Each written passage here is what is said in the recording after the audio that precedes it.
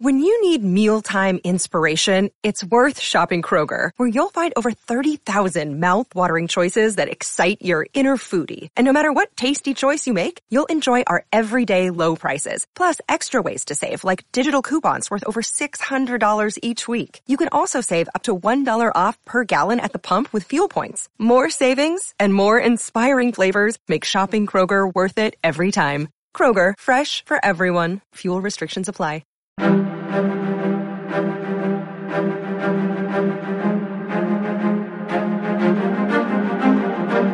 Hello, and thank you for listening to A History of World War II podcast, episode 12, Appeasement.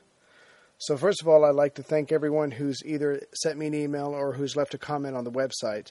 Your feedback is very important to me, and it helps me to make improvements, so keep that coming. Also, those of you who've asked questions, I'll get back to you as soon as I can. In fact, I was thinking if I could get enough questions together, say, covering anything between 1933 and the end of 1938, I could put it together and make an episode out of it. So just send your questions in to my email address, ray42harris@yahoo.com, and you can also see that on the website, and I'll get that out as soon as I can. And I'd also like to thank Richard Hughes of the UK, who sent me an email, correctly pointing out that when I say England, I should be saying Britain, Great Britain, or UK, or United Kingdom. England is only a part of that. So thank you for that, Richard. So previously, in November of 1937, Hitler got together a very small select group of men to let them know his next move that he wanted to plan on the international stage. He was now ready to incorporate Austria and Czechoslovakia into the German Reich. He told the men that he would be willing to go to war with Britain and France for it, but ultimately he was hoping to incorporate it. He was hoping to get it through diplomatic means as opposed to armed conflict. But this made some of the generals very nervous, and so General von Fritsch, Commander-in-Chief of the Army, General Beck, Chief of the General Staff, and Minister Baron von Neurath, the Foreign Minister, decided together that they needed to change Hitler's mind to save Germany.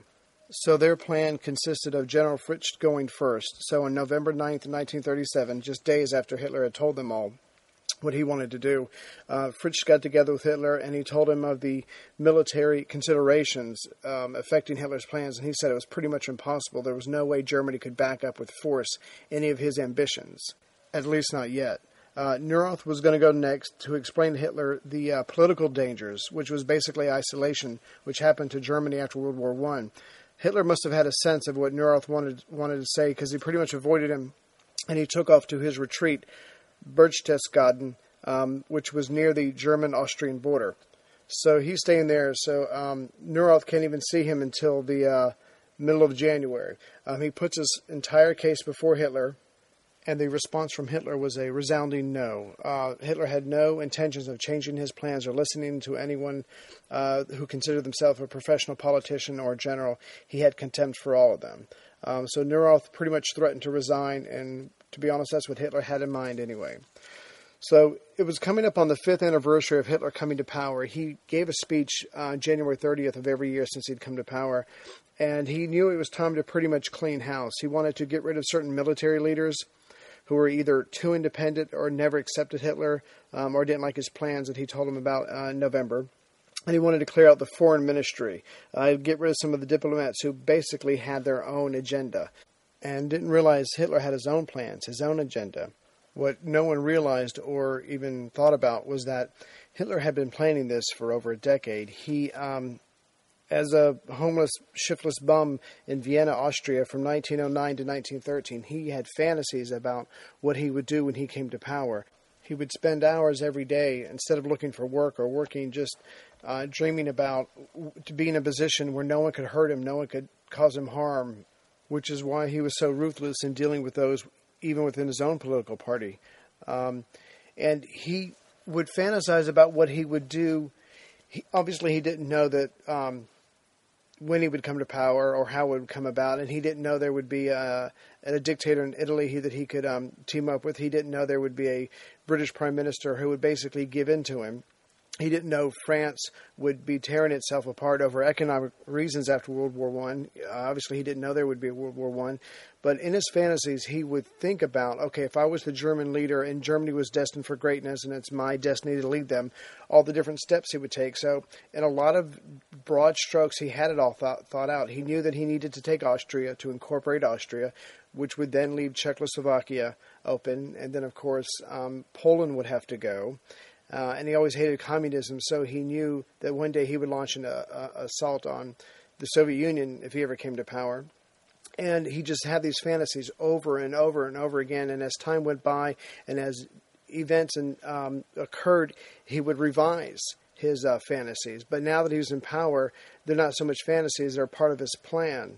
And he's now ready to carry them out. So there are a lot of probably above average but mentally imbalanced people out there who have fantasies all the time, but he just happened to make it to power, so now he gets to carry his out. So he's trying to think of a way to start working on the military leaders when an opportunity comes to him before he can even implement any plans. General Blomberg, who was the ranking officer in the military, he was widowed, he was lonely, and he fell in love with his secretary, Erna Grun, or Fräulein Grun, since she was single. And at the end of November 1937, he proposed and she accepted. Now, he's a part of the aristocratic officer corps, and there's just no way his brothers in the military are going to let him marry a commoner. But he really, he's really in love with her, and he wants to have her as a wife. So he goes to Goering for advice. And Goering says, don't worry, I'll take care of it. I'll clear it with Hitler. Everything will be fine. So he does. So they're married on January 12th, 1938, and Goering and Hitler are actually witnesses at the wedding. It's a big honor for Blomberg. They then go to Italy, Capri, for their honeymoon. But within days after they left, rumors start going around about Blomberg's new wife, even to the point where some prostitutes called up the generals who were their regular customers and thanked them for taking in one of their own. So the rumors get back to Goering, and Goering, everyone knew, wanted Blomberg's job. So it's even possible that Goering said he would help Blomberg, using it as a setup to entrap him so he can get his position. But Hitler knew his Goering really well. He knew that Goering was unstable, undisciplined, unsubtle. He needed him for a lot of things, but a job like that just had way too much responsibility, and Hitler never would have given it to him. So all these rumors about Blomberg's wife come to Goering, and on January 25th, he goes to Hitler with proof of the lady's past. Hitler exploded. Obviously, he looked like a fool because he was a witness at the wedding. So Goering contacts Blomberg and tells him everything. Hitler's very upset, and Blomberg offers to divorce his wife. Goering at this point says, I'm sorry, but that's not enough. And on January 27th, Blomberg is fired. So again, he is in love with his wife. He's very happy, so he goes back on his honeymoon in Capri. Now Hitler has to look for a new chief of staff. It's not going to be Goering, and it's not going to be Fritsch, because Fritsch has already made it clear that he's not happy with Hitler's November plans. But to make it even more complicated for Hitler, on the same day, January 25th, that Goering talked about Blomberg's wife, he also took him documents that showed General von Fritsch was guilty of homosexual acts, and he was being blackmailed by a former lover. The documents that proved this came from the SS. They came from Himmler and Heydrich. Now, the documents were forged, and there's a good chance that Hitler knew that, but he wanted to get rid of Fritsch anyway, so he went along with it. Hitler's adjutant, Colonel Hossbach, heard all this, the conversation between Goering and Hitler, and he bravely called Fritsch right away, and he told him everything that had happened. Fritsch denied everything to him, and the next day Hossbach goes to Hitler and he says, hey, I talked to Fritsch, he denied it all, and it's all a bunch of lies, which is pretty brave. He's stepping in the way of Hitler's plans. He's lucky he didn't get eliminated himself, and he suggested that Fritsch be called in for questioning to clear his name. So Hitler pauses for a moment and then looks at him and says, yes, that's a good idea. Let's bring him in. So that very evening, General Fritsch is questioned. He denied everything. But then Goering and Himmler brought in the witness who told the story about the sex and about the blackmail. Now, the story is true, but it happened to someone else who has a last name similar to General von Fritsch. And Fritsch was so angry he couldn't even reply, which Hitler decided to take as a sign of guilt. So he asked for Fritsch's resignation, and the general said no, he wanted to be tried by a military court of honor. Rank does have its privileges. So there was a power struggle. Hitler couldn't let the military caste decide this fate. He had to show them that he was over them. And this was his chance to get rid of Fritsch, even if it was all based on lies. And so he ordered Fritsch to go on indefinite leave. So there's tension building up between the Nazi hierarchy, Himmler, Hitler, Goering on one side, and several of the generals on the other who are used to their privileges. And for a while they consider their own putsch. So the army starts a preliminary investigation with the Ministry of Justice, and the result comes back pretty quickly. It's a frame-up. It's a Gestapo frame-up by the SS. It's not even a very good frame-up. So they're sure that Fritsch is going to be found innocent and cleared and put back in his position. In fact, the army is expecting and hoping that Himmler and Heydrich are out, and that Fritsch will be restored, and this might even shake Hitler's power base, especially if he tries to cover this up. So they're going to watch him very carefully, because at this point, the military is the only entity that has the means to remove Hitler physically. So the last week of January 1938, the anniversary is coming up. Rumors are flying all around Berlin. Tension's very high. But the biggest rumor was that the army was going to surround the Reichstag on January 30th when Hitler gave a speech and stop him, arrest him, and arrest all the Nazi hierarchy. But the Reichstag does not meet. Hitler does not give a speech on January 30th. He knows that he can't bring everyone together. It's too much of a risk. So on February 4th, 1938, Hitler calls a cabinet meeting, and it turns out it's going to be the last one. Hitler declares with his powers passed from previous laws that he announces that he is personally taking over command of all the armed forces. Blomberg's office of Commander-in-Chief of the War Ministry is abolished, and along with the War Ministry, and from now on it's going to be the High Command of the Armed Forces, Oberkommando der Wehrmacht, and Hitler's in charge of it. It is over the Army, it's over the Navy, it's over the Air Force, it's over everything. To appease Goering, who's upset, Hitler makes him a field marshal. So now he's the ranking officer in the armed forces. Hitler told the public that Blomberg and Fritsch retired for health reasons. So later on, when Fritsch is found innocent by his military brothers, it doesn't change anything. Hitler's still in power, he's still in charge, and Fritsch is still out. But Hitler's not finished. Gets rid of or demotes 16 other generals, like Rundstedt, von Lieb, von Witzleben, von Kluge, von Kleist. They're all relieved of command or demoted. Most will return when war starts, but 44 other officers who are seen as less devoted to the Nazi cause are transferred to less important or powerful posts. So Fritzsch's successor is General von Brauchitsch. He's respected by the army, but he's pretty compliant to Hitler. Also on February 4th, Neurath is out, and he's replaced by the shallow and equally compliant Ribbentrop. Also, Papen has been fired. Now it can be argued that February 4th, 1938 was the real end of the Nazi Revolution. All the people appointed by Hindenburg are gone.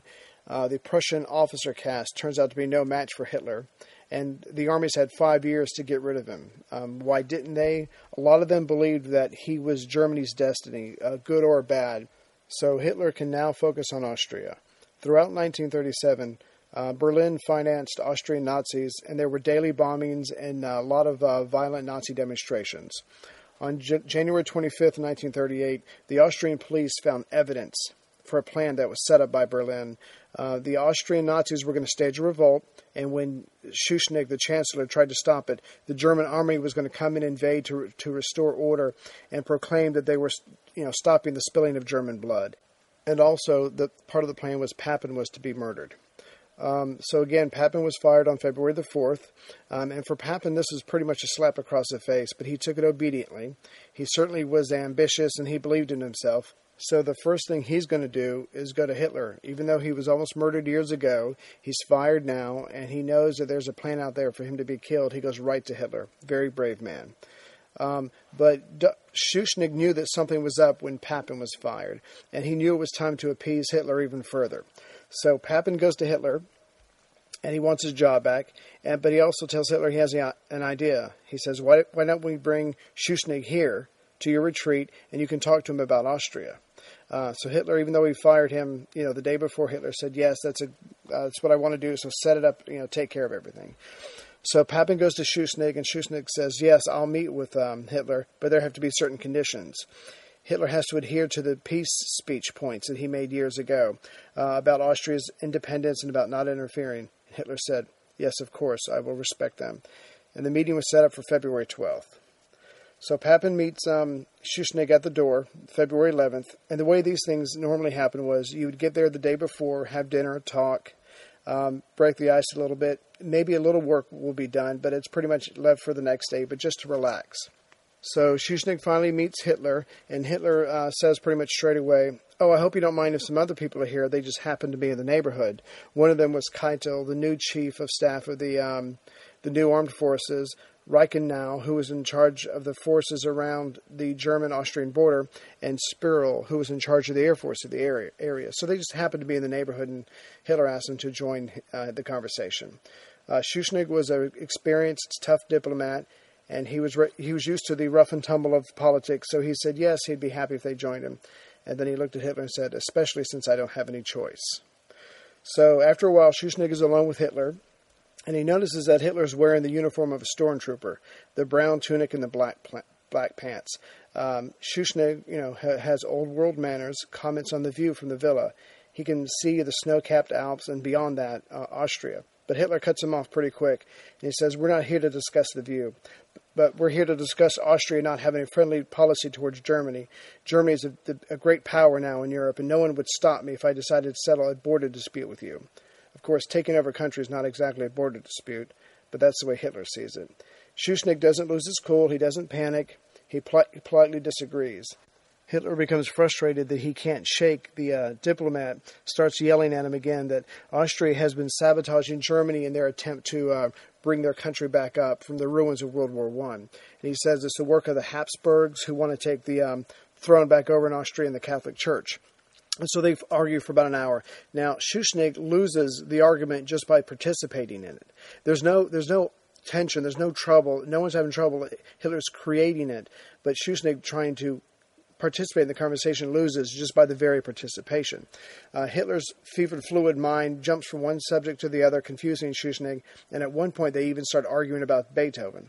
But soon Hitler gets back to his prepared speech. He talks about how great he is, all of his accomplishments, his difficult path to save Germany and the German people. And Schuschnigg says, "Yes, I believe you. I understand that your struggle is titanic." And Hitler says, "So you say, but I'm here going to solve the Austrian problem."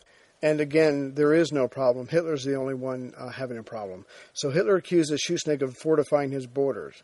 Again, Schuschnigg unwisely took the bait. He denied it. And Hitler pounces on him and says, "I could take it all right now, but that would mean spilling German blood, something I'm trying very hard not to do. But if I let the SA and the SS go and the Austrian Nazis go in your country, it'd be crazy. It'd be a madhouse. There'll be mass slaughter. And no one can help you. France can't help you. Britain can't help you. Italy can't help you. The League of Nations can't help you. So I'll tell you what, I'll give you one more chance. You will come to terms now." Well, finally, Schuschnigg has something to focus on, something specific. It's not rhetoric. It's not platitudes. So he asks, "Okay, what are your terms?" And Hitler, who's momentarily stymied, says, "We can talk about that this afternoon." So then they all have lunch. Hitler was pleasant. He talked about horses and houses, and he bragged that Germany would one day build the biggest skyscrapers in the world, bigger than the U.S., and for Schuschnigg, this was all just too surreal. He needed to smoke really badly. He wasn't allowed to smoke in Hitler's presence. So after lunch, he went inside with an aide, went outside and had a cigarette, and he told the aide everything. And they were left alone for about 2 hours while Hitler and his cronies were writing other demands that Hitler didn't have prepared earlier. So later on, Schuschnigg is brought into a room with Ribbentrop and Papen. And there's 2 typed pages in front of him. And they say, "No discussion, just sign." Well, at least now again, Schuschnigg has something to focus on, so he grabs a piece of paper and he starts reading it. They try to stop him from reading it, but he's able to get through it, and he's pretty much shocked by what he reads. If he had just signed it as is, it pretty much would have been handing the Austrian government over to Berlin in 1 week. Some of the things on the list were the ban on Austrian Nazis were to be lifted, all the Nazis were to be released from jail, and a pro-Nazi lawyer, Dr. Sess Inquart, was to be made Minister of Interior of Austria, which would control the police. And another pro-Nazi Austrian, Glaise Hortensnau, was to be made Minister of War, so he would be in charge of the armed forces. And they were to make preparations for the assimilation of Austria into the German economic system, so another pro-Nazi would have to be made Minister of Finance. Schuschnigg barely finished reading the letter when Ribbentrop told him to sign. Schuschnigg, the experienced diplomat that he was, tried to keep calm, and he was stalling for time.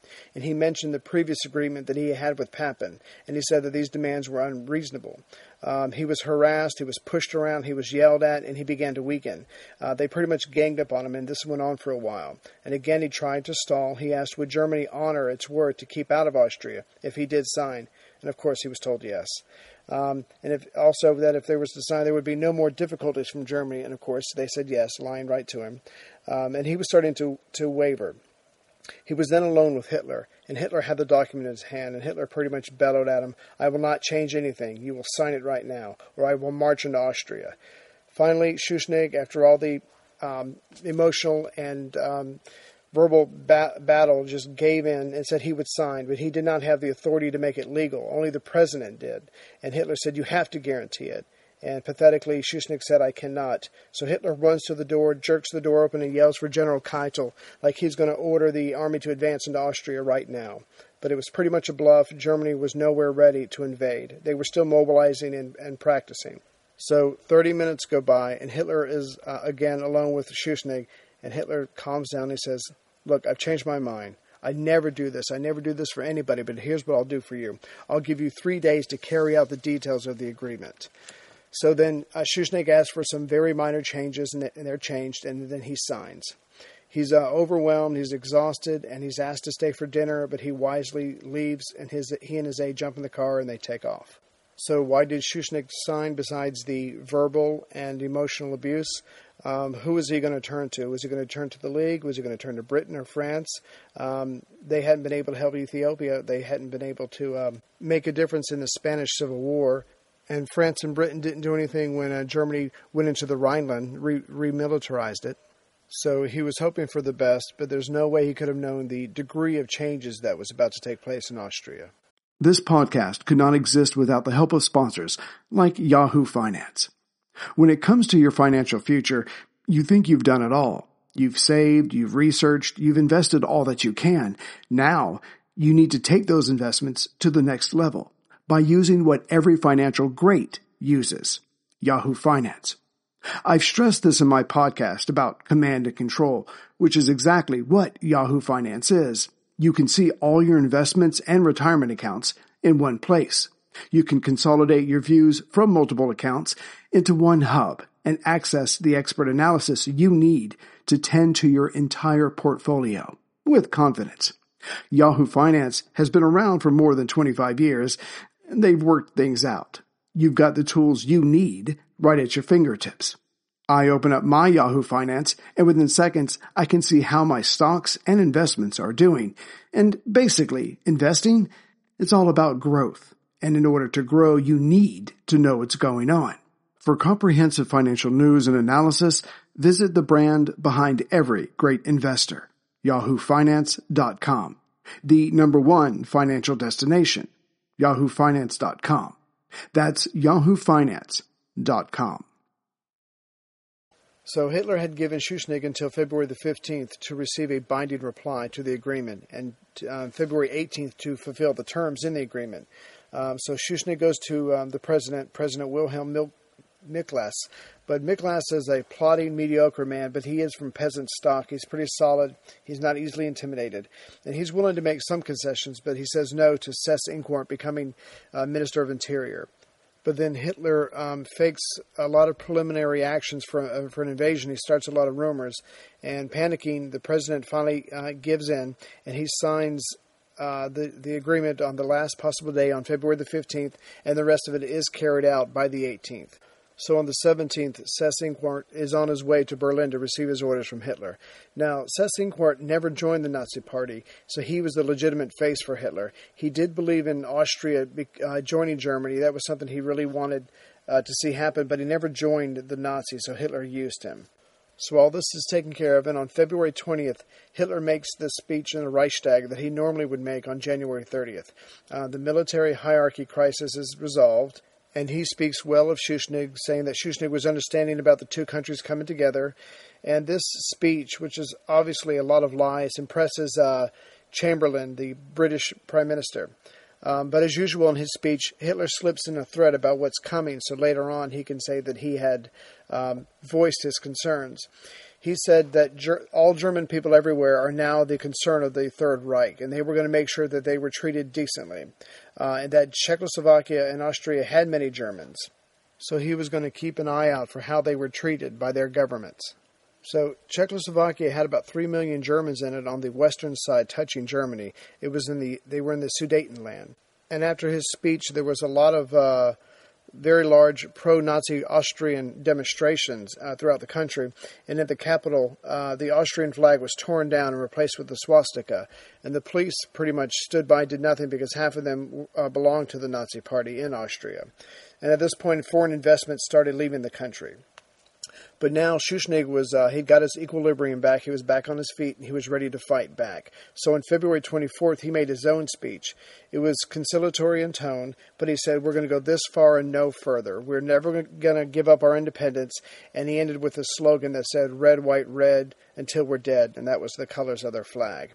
But the next day, Papen, who was still in Austria, told Berlin not to take it too seriously. Schuschnigg was trying to save face. And Seyss-Inquart was already carrying on with the plans that Hitler had given him previously. Schuschnigg saw that this wasn't working, and he became desperate. So he turned to the workers and to the Social Democrats within his own country. Now, he'd been repressing them for 4 years, but he released a lot of those prisoners when he released the Nazi prisoners. And the Social Democrats marched on the capital supporting Schuschnigg on March 4th. Of course, they didn't want help for free. They wanted their political party back, which Schuschnigg was only too happy to grant. So Schuschnigg had one card left to play, and he borrowed an idea from Hitler. He was going to have a plebiscite, and the plebiscite was pretty much, do we want independence or do we want to join Germany? Ja oder nein? Yes or no? And finally, Schuschnigg thought he had one surprise for Hitler. On February 11th, he called Mussolini, and Mussolini pretended to still be the friend of Austria. So Schuschnigg sent a military attaché to Rome on March 7th. Schuschnigg told Mussolini of his plebiscite idea, which Mussolini told him it was a mistake. He was trying to stall to help Hitler, but pretending at the same time to be Schuschnigg's friend. But Schuschnigg thinks it's a good plan, so he's going to go ahead with it anyway. So on March 9th, he announces that there's going to be a plebiscite on March 13th. Hitler, when he hears, goes into a fit of rage, and we'll go into that a little later. So on the night of March 9th, Hitler calls Goering and some other generals in. And he tells them that he wants a military occupation of Austria carried out before the plebiscite can occur. So he has to invade by Saturday. But there's no plan ready. You can't just march in. You have to have specific plans, timetables, which units you're going to use, that kind of thing.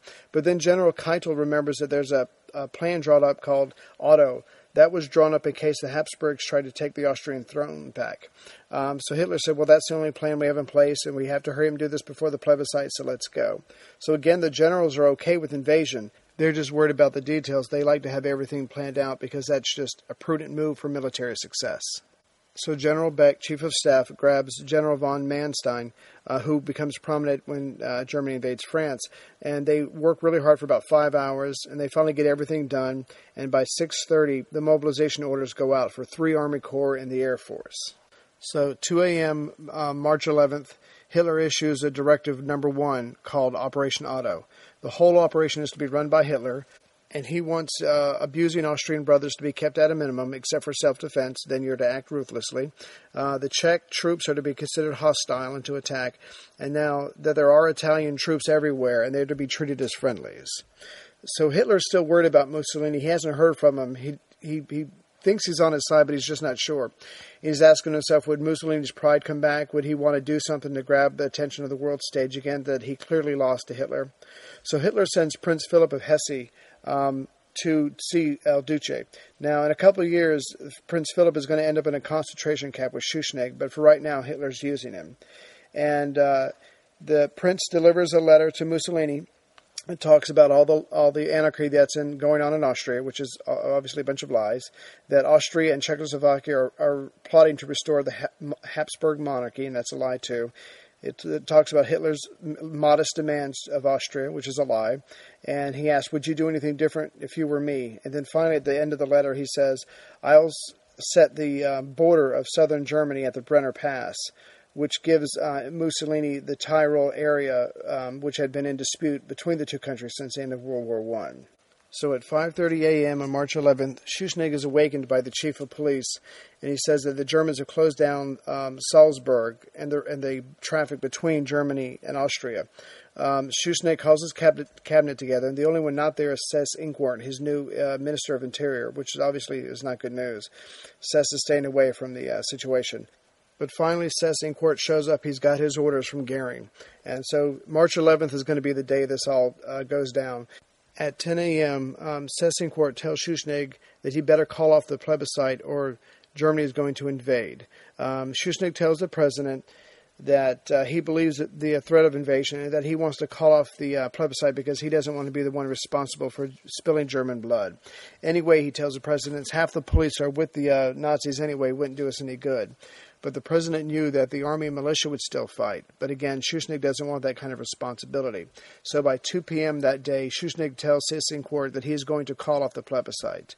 Seyss Inquart calls and tells Goering the good news, but then they get into a pattern, and the Nazis use this over and over. Every time a concession is made, they make another demand. So they, step by step, they get everything they want by asking for it by bits and pieces. In fact, there were 27 phone calls that day between Austria and Berlin.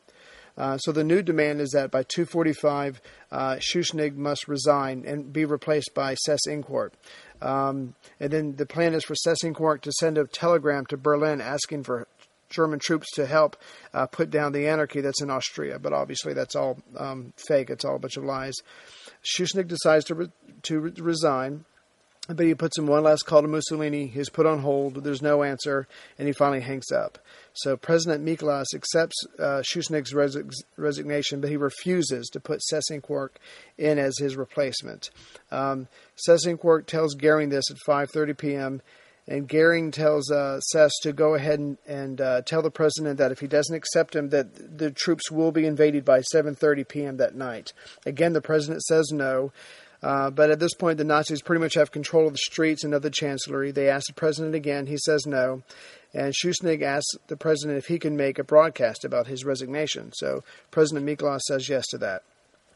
This is all on March 11th. The microphone is set up about 10 feet away from where Dollfuss was shot years ago.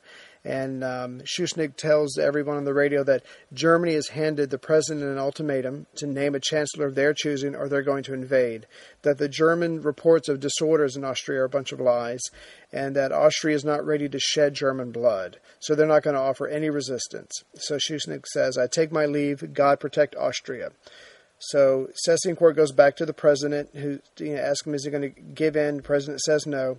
Goering says, pretty much, go ahead, Seyss Inquart, take over, do whatever you want, because at this point he's just an old man sitting behind a desk. But again, Hitler's still upset by the president refusing to give in, and he's actually mad at Seyss Inquart for refusing to send the telegram that was part of the ploy. Again, Seyss Inquart is not a Nazi. He just wants the two countries to come together. So Hitler is totally stressed. By 8:45 p.m. that night, he gives the orders to invade Austria. And Goering's going to get around the idea of the telegram by saying it was sent and just having a faked one ready to go, that they actually don't have to go through the motions of sending one from Austria to Germany. And Seyss Inquart says yes to this because he didn't want the troops to invade, but of course they invade anyway. So the newspapers in Germany and Austria report that pretty much Germany saved Austria from chaos, from red disorder, from some communists, from shootings, pillaging. And another newspaper in Germany prints a copy of the telegram, which honestly was never sent. Now, Hitler is still anxious over the president, Miklas. He can't have him shot. He can't ignore him. And he still hasn't heard anything from Mussolini. But finally, that night at 10:25 p.m., Prince Philip calls Hitler, and he says he's talked to Mussolini. And I'm just going to read a passage from the book because Goering had the phone conversation recorded.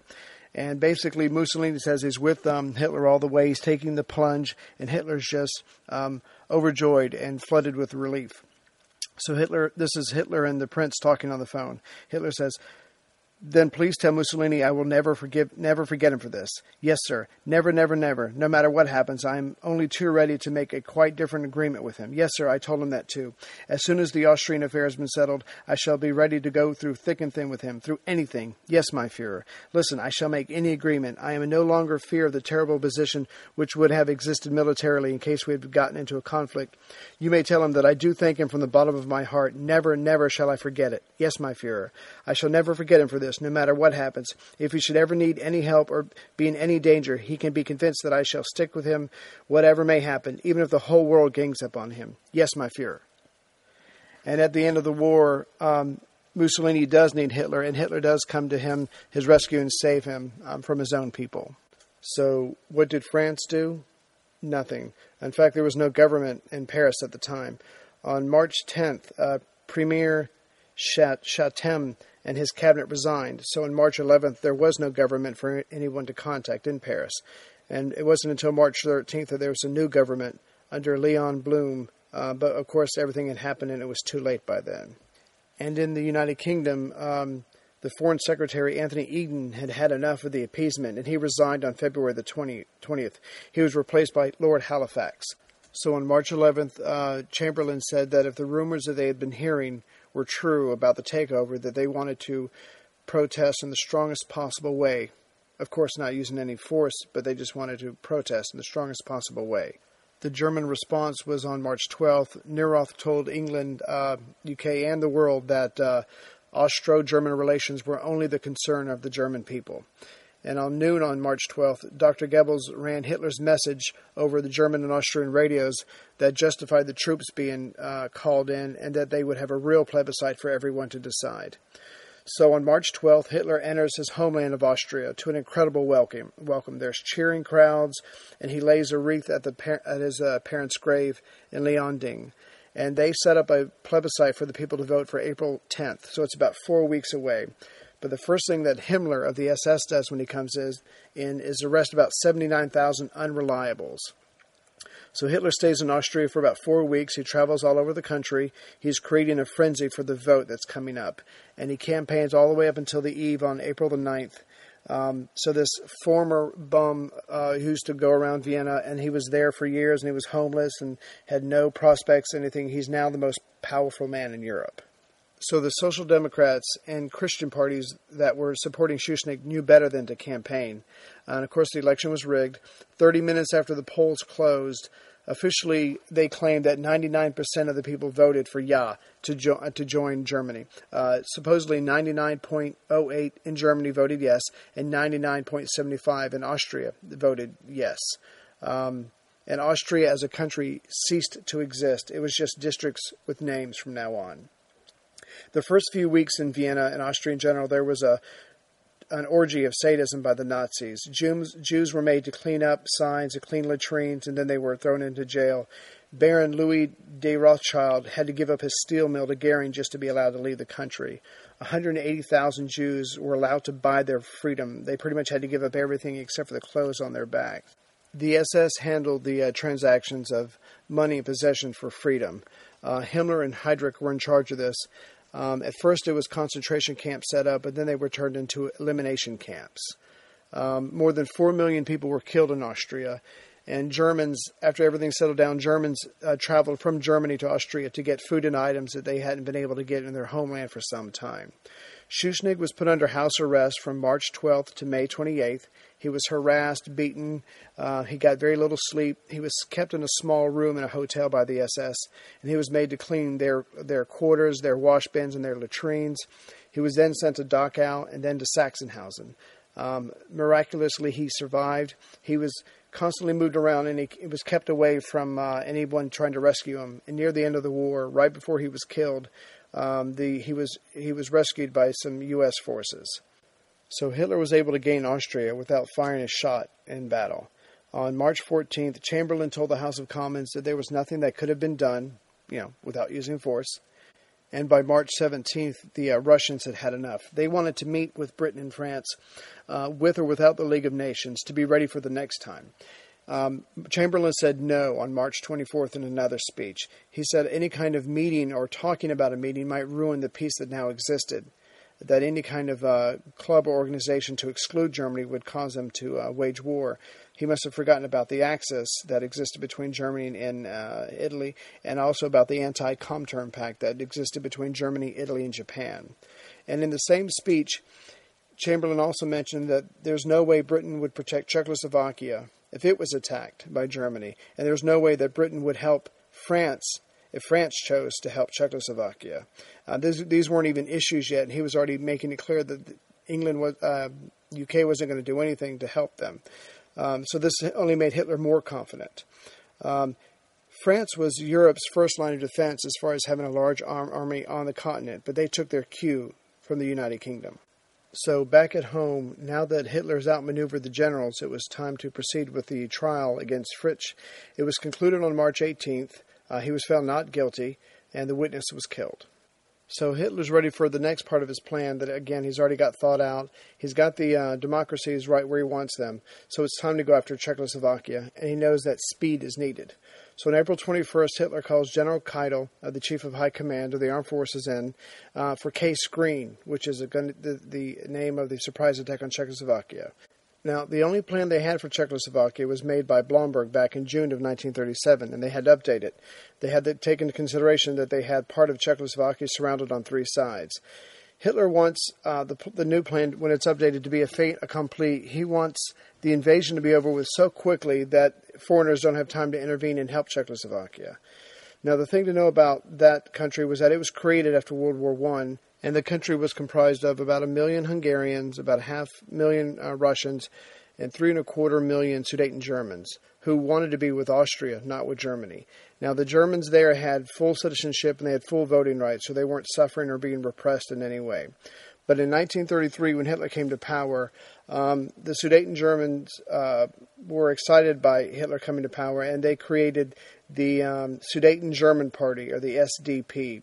It was run by Heinlein in Czechoslovakia, and he took his orders from Hitler.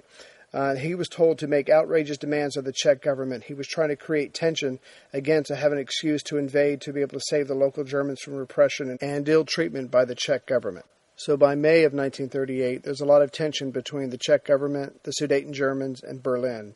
And Britain and France, again, they're trying to head off any kind of conflict, so they pressure the Czech government to give in to the Sudeten Germans' demands. And of course, this is exactly the opposite of what Hitler wanted.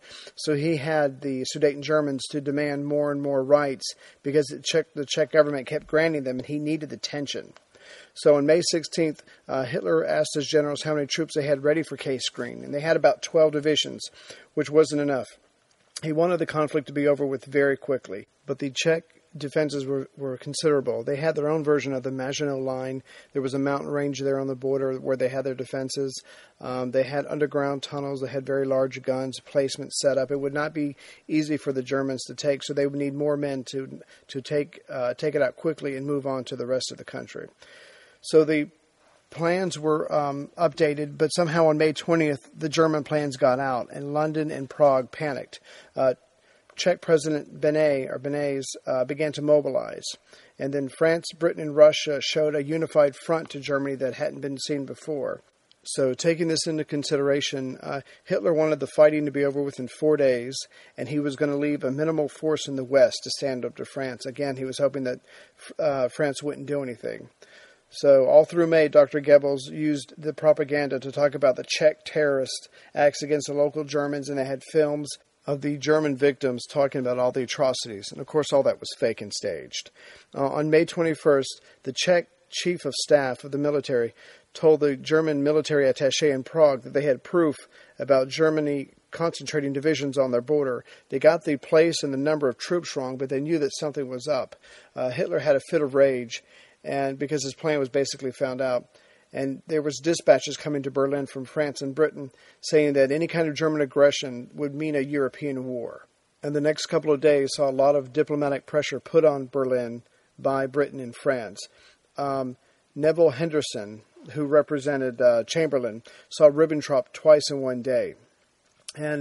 But through all this pressure and all this grandstanding, Hitler noticed that Britain never said it would come to the aid of Czechoslovakia. The most that could happen is it might be drawn into a conflict. Hitler was enraged because basically he was caught in his own trap and he had to deal with it accordingly. So on May 23rd, Hitler told the Foreign Office to tell the diplomats and politicians in Czechoslovakia everything they wanted to hear. There was no German aggression plan. There was no troop concentration on their borders.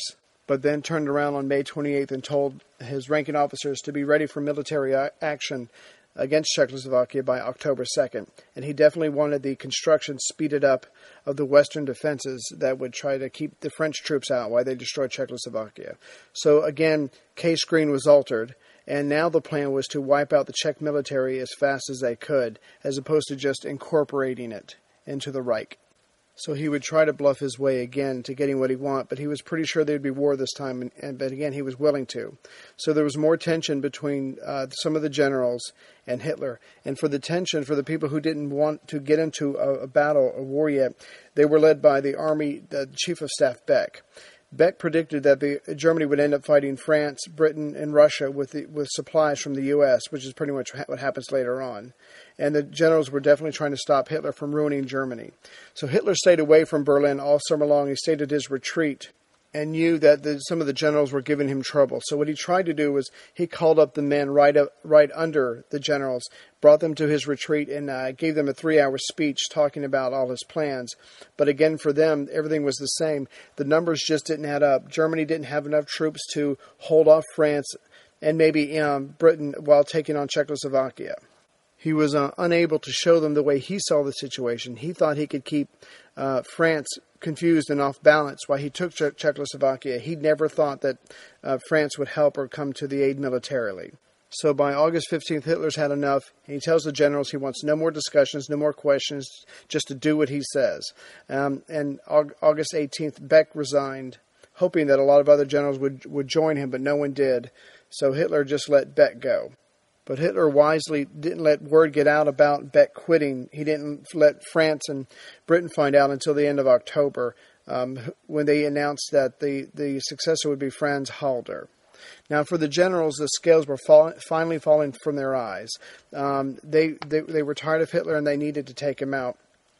Now, the common people had no way to fight Hitler because of the SS. Only the army did. And at first, there were only leaders of opposition to Hitler. There was no troops. There was no one to back him up. It was just a couple of individual groups. They were tired of the anti-Semitism. They were tired of him trying to take them to war, which would ruin them. So there were only leaders among the generals. They had really no one to help them. So a subtle resistance movement to Hitler grows, but it's small, isolated circles for right now. And it starts with people who are priests, union bosses, some policemen, and the civilian and military plotters are kept separate for now. But back on May 14th, something happened that only emboldened Hitler further. U.S. papers claimed that Chamberlain said that Britain and France and Russia would not come to the aid of Czechoslovakia. And maybe it was a good idea just to give the Sudetenland with all the Germans to Hitler. When Chamberlain was asked about it later, he did not deny it.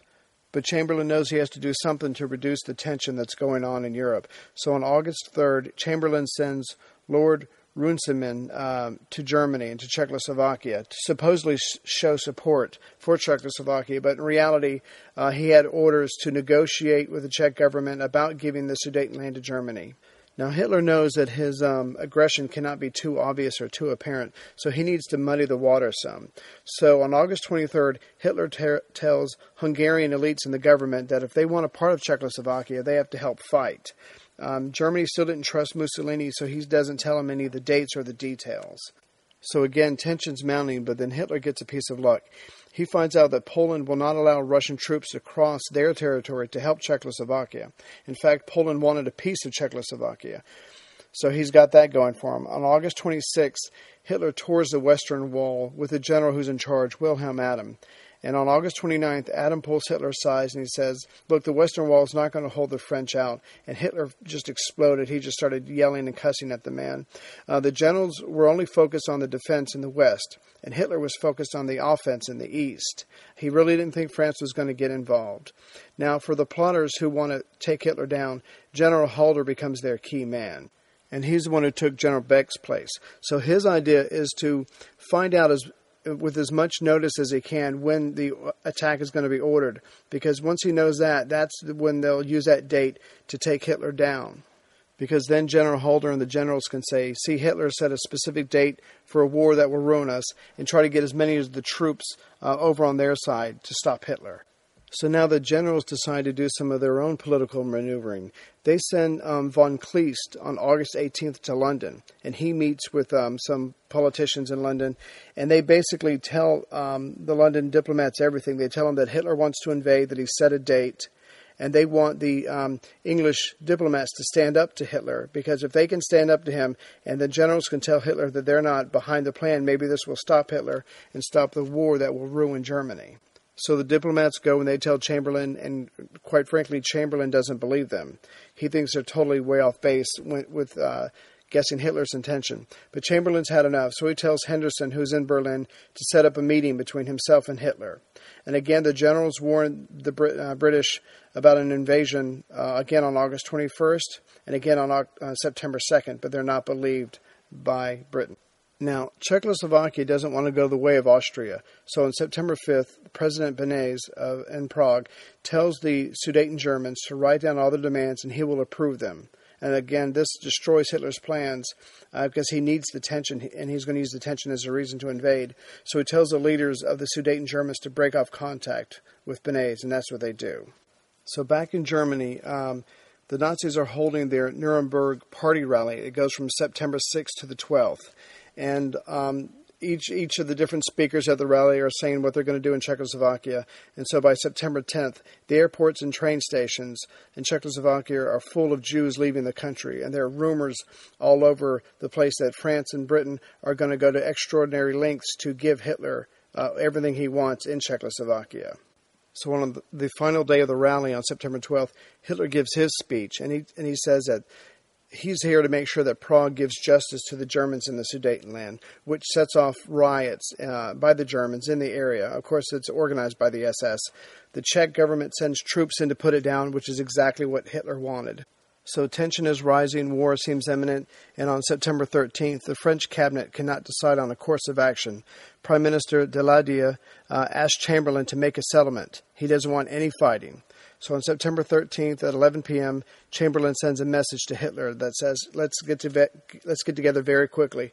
And Hitler is amazed by the letter. He thought for sure the letter would be an ultimatum to him, rattling the German saber, or that Germany would be in trouble, or that they would be threatened by the democracies. But now Hitler knew better. So Chamberlain landed in Munich at noon on September the 15th. It was the first time in his life that he ever flew. And on his way from the airport to Hitler's retreat, he noticed that all the trains of troops going towards the Czech border. So he finally gets to Hitler's place at 4 p.m. They have some tea, and Hitler gives Chamberlain a long speech about all the things he's done for Germany, about how important peace is to the Nazis in Europe, and maybe the possibility of an Anglo-German rapprochement. So Hitler says there are 3 million Germans in the Sudetenland, and they must return to the Reich. Of course, they were never part of Germany, but he ignores that fact. In fact, Hitler's ready to go to war to help these people, which gets Chamberlain's attention pretty quick, and then Chamberlain shoots back, well, if you're ready to go to war, why am I here? Why are we even having negotiations? So Hitler calms down, and he says, okay, let's talk. So Hitler puts a question to Chamberlain. Will Britain agree to allow the Sudeten Germans to come to the Reich or not? Will he give them the right of self-determination? And Chamberlain said that, of course, he couldn't decide this on his own. He had to talk to his cabinet. He had to talk to the French. But personally, he was fine with it. And, of course, what Hitler doesn't say is that he doesn't just care about the German people. He needs the area. He needs the part in the mountain passes where the Czechs have their own little Maginot Line. That's what he needs to take away from Czechoslovakia. So when he wants to invade the rest of it, he'll have the defenses on his side, and he'll be able to take the rest of Czechoslovakia very quickly. So Chamberlain gets Hitler to promise that he won't attack before they can talk again. Hitler agrees, but he's already got troops mobilizing. After Chamberlain leaves, Hitler gives the Hungarians a dressing down. He basically says, are you on board with this or not? He's moving ahead with it. On September 21st, Poland wants a plebiscite in the area that they're interested in, the Teschen district. There was a lot of Poles in that area, and so they want to have a plebiscite and take it over as well. On September 22nd, the Hungarians are finally on board, and they claim that there's a part of Czechoslovakia that they want. And late on September 22nd, Hitler, breaking his word, has the Sudeten Free Corps, supported by the SS, occupy the border towns in Czechoslovakia. So on September 22nd, Chamberlain goes back to Germany for a second time. And since he had gone back home, he'd been really busy. He talked to his cabinet. He talked to the French, the prime minister, and they all basically agreed very quickly to give in to Hitler and give him anything he wanted to avoid war. And of course, they never talked to the Czech government or included them in the talks. Also, on September 19th, Britain and France sent the Czechoslovakian government a note that said all the territories that had 50% or more Germans in it had to go to the Reich, and in return, Britain and France would guarantee the new boundaries of the Czech state. And of course, on September 20th, the Czech government rejected this note. And Britain and France said, accept this note or we'll just pretty much walk away and you'll be on your own. So on September 20th, 8 p.m., President Beneš calls up the French government and he says, are you going to honor the treaty or not? And on September 21st at 2:15 a.m., they wake him up and they tell him no. So all this time, Russia is declaring that it's ready to stand up and help Czechoslovakia, but its treaty says that it will only help Czechoslovakia if France helps them first. So the situation is pretty much hopeless for Czechoslovakia, and they figured this out on late afternoon of September 21st, and the Czech government pretty much caves into the pressure of Britain and France, and they see that their situation is hopeless. So on September 22nd, the cabinet and the president resign, and a General Surovi, who's the Inspector General of the Army, is put in charge of a new government. So it's September 22nd, and Chamberlain's going back to Germany for the second time. But this time things are different. On his way to the airport, he's booed by his people. They really don't like the idea of giving in to Hitler and his bullying ways. But also between September 18th and 22nd, Hitler himself was in a nervous state. And he was witnessed several times to be so frustrated that and so nervous about what was going to happen that he dropped to the floor and started chewing the edge of the carpet. So it's talked about by the different generals and the diplomats who witnessed it, but of course they whisper it because that would be the fastest way to end up in a concentration camp. So Chamberlain and Hitler meet again, but this time Chamberlain starts off the conversation, and he dominates it at first. He's pretty positive. He's pretty excited because he has basically a big yes for Hitler. So he starts off talking about how he got his cabinet and how he got the French government to go along with it. And also the Czechoslovakian government to go along with it. And of course, he doesn't mention the little tiny fact that this destroyed the Czech government. And they're ready to give the Sudetenland to Germany without a plebiscite. And they're going to set up a commission to decide the other areas that are in dispute. So Chamberlain's plan is so simple, so logical. But Hitler says, I'm sorry, that's no longer good enough anymore. Chamberlain is very upset, but he's not upset at Hitler. He doesn't think Hitler was trying to trick him. He's just upset that his plan has now been ruined. Hitler's new demand is that the Sudetenland must be occupied by the German army to save honor by August 1st at the latest. So Hitler whips out a map and he shows Chamberlain what he wants. It's pretty much like a shopping list. So Chamberlain's got a lot to think about, so he recrosses the Rhine River, goes back to his lodgings to think about it. He calls up his cabinet, calls up the French government, and they have to be honest with themselves, and they agree that they can no longer expect the Czech government not to mobilize. So the Czech government, what's left of it's going to mobilize on September 23rd at 10:30 p.m. Hitler had everything that he wanted, but he wanted more. He wanted permission from Britain and France to take Czechoslovakia. He wanted to make them look weak, and he wanted to get his revenge on President Beneš and the Czech government for giving him such a hard time. So on the morning of the 23rd, Chamberlain wrote Hitler a letter and had it sent to him that he promised he would tell the Czech government about the new requirements, and maybe he could get the Czech people to leave the Sudetenland before the Germans march in, so that way there's no chance of a conflict. So he sends the letter to Hitler, and Hitler says it's not enough, and he keeps Chamberlain waiting all of the next day. By evening, the pressure's starting to wear on Chamberlain, so he basically tells Hitler to draw up a map, draw up a list, and he promises to give it to the Czech government. So late on the 23rd, Chamberlain sees that he's getting nowhere, so he's decided to leave. He goes to Hitler one more time at 10:30 at night, and he's saying his goodbyes. And Hitler has his list and his map ready. And then he adds, Czechoslovakia people must evacuate by 8 a.m. on September 26th and be totally out by September 28th. Chamberlain screams that this is an ultimatum. This is not a negotiation. Hitler replies, no, it's not. It's a memorandum. See, it says memorandum on top of it.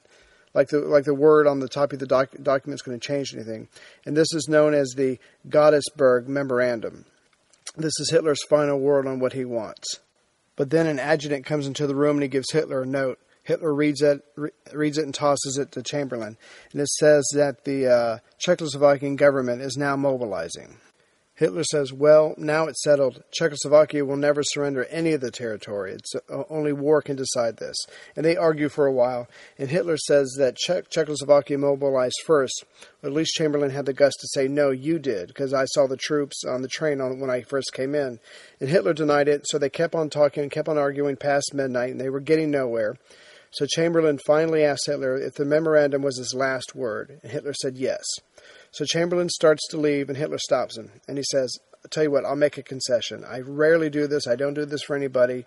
But I'll change the date for when they have to leave until October the 1st, if this will help you get the Czech government to agree to leave the territory so I can occupy it. And the memorandum pretty much called for the non-German people just to walk away and leave everything as it was, even the family cow. Just pick up the clothes on your back and walk out and leave it all to the Germans. Chamberlain said that he was thankful for the concession and that he would try. Their leaving was cordial or even warm.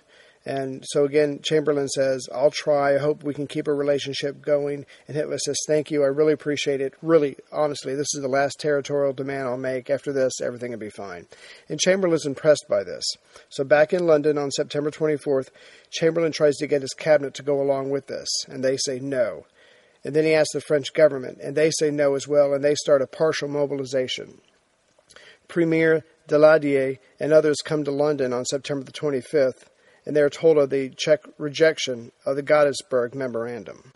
So it looks like there's going to be a conflict. So France has to decide if they're going to honor their treaty or not. But of course, the first thing they ask is, what is Britain going to do? So there's one last chance for peace for Chamberlain. So he writes a letter to Hitler. And their letter says, Britain, France, and Czechoslovakia say no to your memorandum, but we say yes to the Sudetenland. So let's all get together and talk. And Hitler totally lost it. He tells them, on October 1st, I'm going to have Czech right where I want her. And if you attack, I don't care. But he calms down and he writes a letter to Chamberlain that's moderate in tone. And he says, yes, send your representatives and we can discuss this. But I'll only do this if the Czech government will accept in advance the Gettysburg Memorandum, which of course is the reason why they're meeting, because they won't accept it.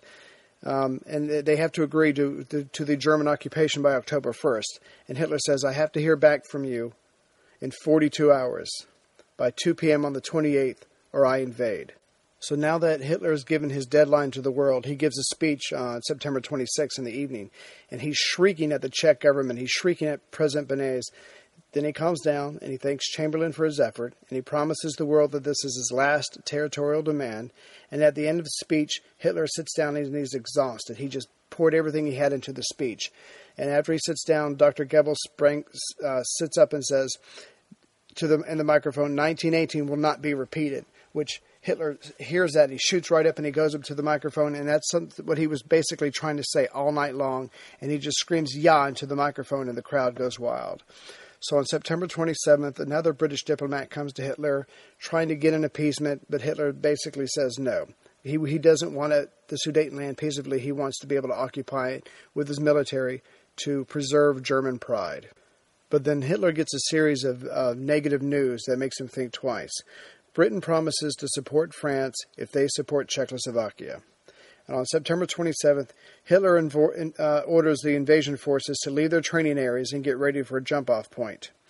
He decides to add more divisions to the west to help stop the French in case they fight. They're not the best divisions, but at least it'll be something. But what he has them do is he has them give a military parade in Berlin. And the people it's in the afternoon, the people are getting off work, and they take one look at the military parade. They're not excited.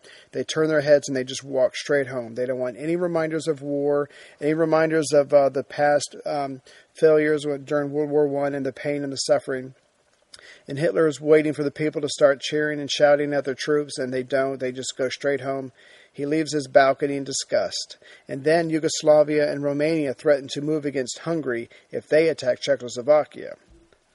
And also the military attaché in Paris says that the French partial mobilization certainly looks like a full mobilization to him. And they have 65 divisions that could be on the German border within 6 days. And Hitler's only got 12 divisions in the west facing France, and they're not even his best.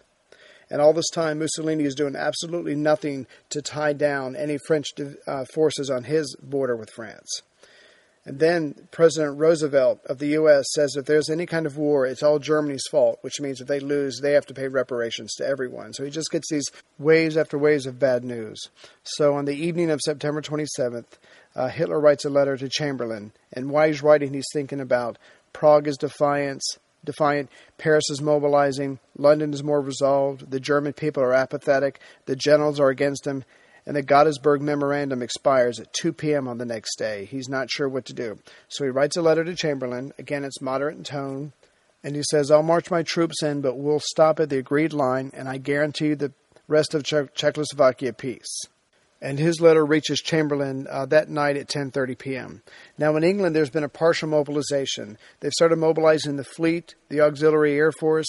They're digging trenches in the park. They're evacuating school children. And Chamberlain feels compelled to send President Bonnet a letter saying that Germany is going to attack you soon. Even if we help, we won't be there in time. So it's up to you. So he's placing the blame of anything happening on President Bonnet, and again, not on Hitler. So he sends that telegram to Benet's, but even before Benet's can answer, he sends him a second telegram. And he says, look, why don't you just accept the limited occupation on October 1st, but outside of your line of defenses, and that way you can still defend yourself. But between the lines, the message was basically saying, look, you're going to lose the Sudeten land anyway, so why fight over it? So at 8:30 p.m., 2 hours before Chamberlain gets Hitler's moderate letter, he gets on the radio and he says, why are we digging trenches in our parks for people we don't even know? Hitler's getting what he wants. I would go to Germany again in a second if I thought it would help. So then he gets the letter, and Chamberlain replies, yes, let's meet again. But this time, why don't we have France and Britain and Italy come too if you want? We can all get together and we can work this out. We'll promise you that we'll get you what you want. We'll get it for you in a few more days. There's no need for war. Isn't that worth waiting a few more days? And Chamberlain, desperate to get Hitler to agree to a meeting, says, I promise the Czechs won't be there, and I promise that the Russians won't be there, even though the Russians are still promising to help Czechoslovakia. Of course, what he wasn't thinking was, if there was a war, having Russia on your side would be very important. So the next day is Black Wednesday, the day of the deadline, September 28th. War seemed inevitable. In Paris, people were leaving, getting away, and in Western Germany, the people were doing the same thing. General Halder knew it was time to remove Hitler. General von Witzleben commanded the military district in Berlin, and his troops would be used to take Hitler out. And again, they would have to take out Hitler and the Nazi elite, and they would have to be able to show people that Hitler was leading Germany into a war against Britain, France, and Russia that would ruin Germany. So the plotters knew that the putsch would have to take place in Berlin, and Hitler had been in Berlin from September 24th to the 28th, and there was no telling how longer he would stay there. So they finally set the date for the coup d'etat on September 29th. But on the morning of September 28th at 8 a.m., Hitler is with the French ambassador, and they're discussing what to do about the situation. And the French are trying to give Hitler even more land than what Chamberlain was going to. Now, the British ambassador Henderson was outside of Hitler's office trying to meet with him because he was trying to set up for the four powers to meet, but he couldn't get a meeting with Hitler. He couldn't get in. So he's panicking. But at 11:40 a.m., the meeting between Hitler and the French ambassador is interrupted by the Italian ambassador, who has a message from Mussolini. So Hitler excuses himself to see the Italian diplomat. And Mussolini's message says, I'm behind you, but I suggest you take the compromise. Hitler pauses and then tells the diplomat that he will accept his proposal. So Hitler announces that he will wait 24 hours before he decides to mobilize. But of course, he's been mobilizing for weeks before this. He has to talk to his colleague Mussolini first, so he's given Mussolini credit for stopping the aggression. So a few minutes before the 2 o'clock deadline, Hitler sends invitations to the 3 other countries to meet in Munich on the next day. So when Chamberlain tells the House of Commons that he's going to go see Hitler to discuss this, they erupt in applause. It just goes on and on. So it seems to everyone that, again, Hitler's going to get what he wants without any war, without any German blood being spilt. So General Halder has to call off the coup d'etat. No one will side with him if Hitler is successful with no war. Next time, the 4 powers will meet in Munich, and Czechoslovakia will be carved up, with them having no say. Anything to appease Hitler. And for Hitler, this is another staggering victory with no war, no bloodshed, and even more popular than ever in Germany. The plotters are left impotent, and the democracies are demoralized. The republics have been sacrificing pieces left and right with nothing to show for it. Hitler controls the board and the game.